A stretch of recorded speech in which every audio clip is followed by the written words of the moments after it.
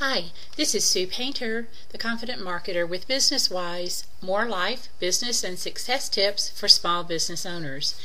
And today I'm going to talk about, should your business bother with the smaller deals?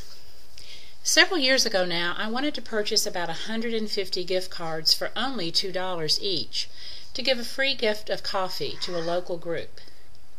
I was disheartened and amazed to find that most of the retail establishments would not bother with the $2 gift card, even if it was for a total sale of $300 for 150 of them.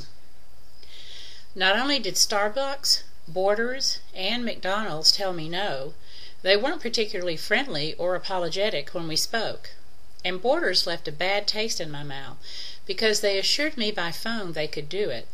And when I arrived there, a supervisor told me, quote, his employee was not well trained and it was not possible, with absolutely no apology for wasting my time. Eventually I made my way to a nearby Hardee's, and the manager there was anxious to help me, seeing the benefits of 150 people potentially coming by for coffee and an upsell. To her shock, however, when she tried to process the $2 gift cards, she also found that the minimum purchase was $5. But she didn't say sorry and send me away. "This is crazy," she said, frowning. "We have people come in here all the time who need a few dollars for sports teams and teachers." Determined, she called both her district manager and her marketing person, only to hear that their computers did not serve her need. Giving me something free to drink, she disappeared into her office while I waited. Suddenly, she reappeared with some gift coupons in her hand that were left over from another in-store promotion. They were actually for an entire Hardee's breakfast, about $4 in value. Waving them at me, she offered to sell them to me for $2.50 each, 50% more than what I had wanted to spend, but she had enough to fulfill all I needed. The deal was done. On the surface, this was a pretty small piece of business for that Hardee's, but actually it turned into way more. So many of the 150 people who got the free breakfast coupon went by to claim it that 2 committees started meeting there who were subsets of the larger group.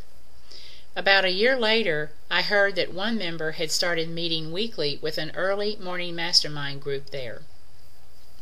And another member brought her soccer team there for meals after every game for an entire season.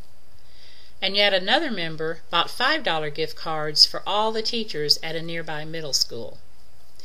The point is, as business owners, we never know where things might lead. By accommodating what feels to us like a small request for services or products, we open the door for more business down the line.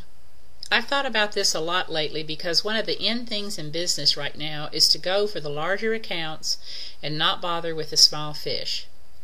On a straight return on investment of your time in the near term, this seems like a sensible business strategy. But you have to think about ROR as well as ROI. ROR, you say? That would be return on relationship. And despite what big businesses constantly try to measure, relationships are too fluid and impressionable to match a precise mathematical model. Long term is always the best way to think about your business unless you are building something specifically to sell off in a year or so. If you focus on nothing but short-term income and growth and push for that only, I can guarantee you won't have the breath to go long term. And you won't have the relationships either. It's possible to craft lower-end offers that help build clients and customers to bigger customers without taking too much of your own time. It just takes a little creativity. Remember that all the big fish were small fish back in time.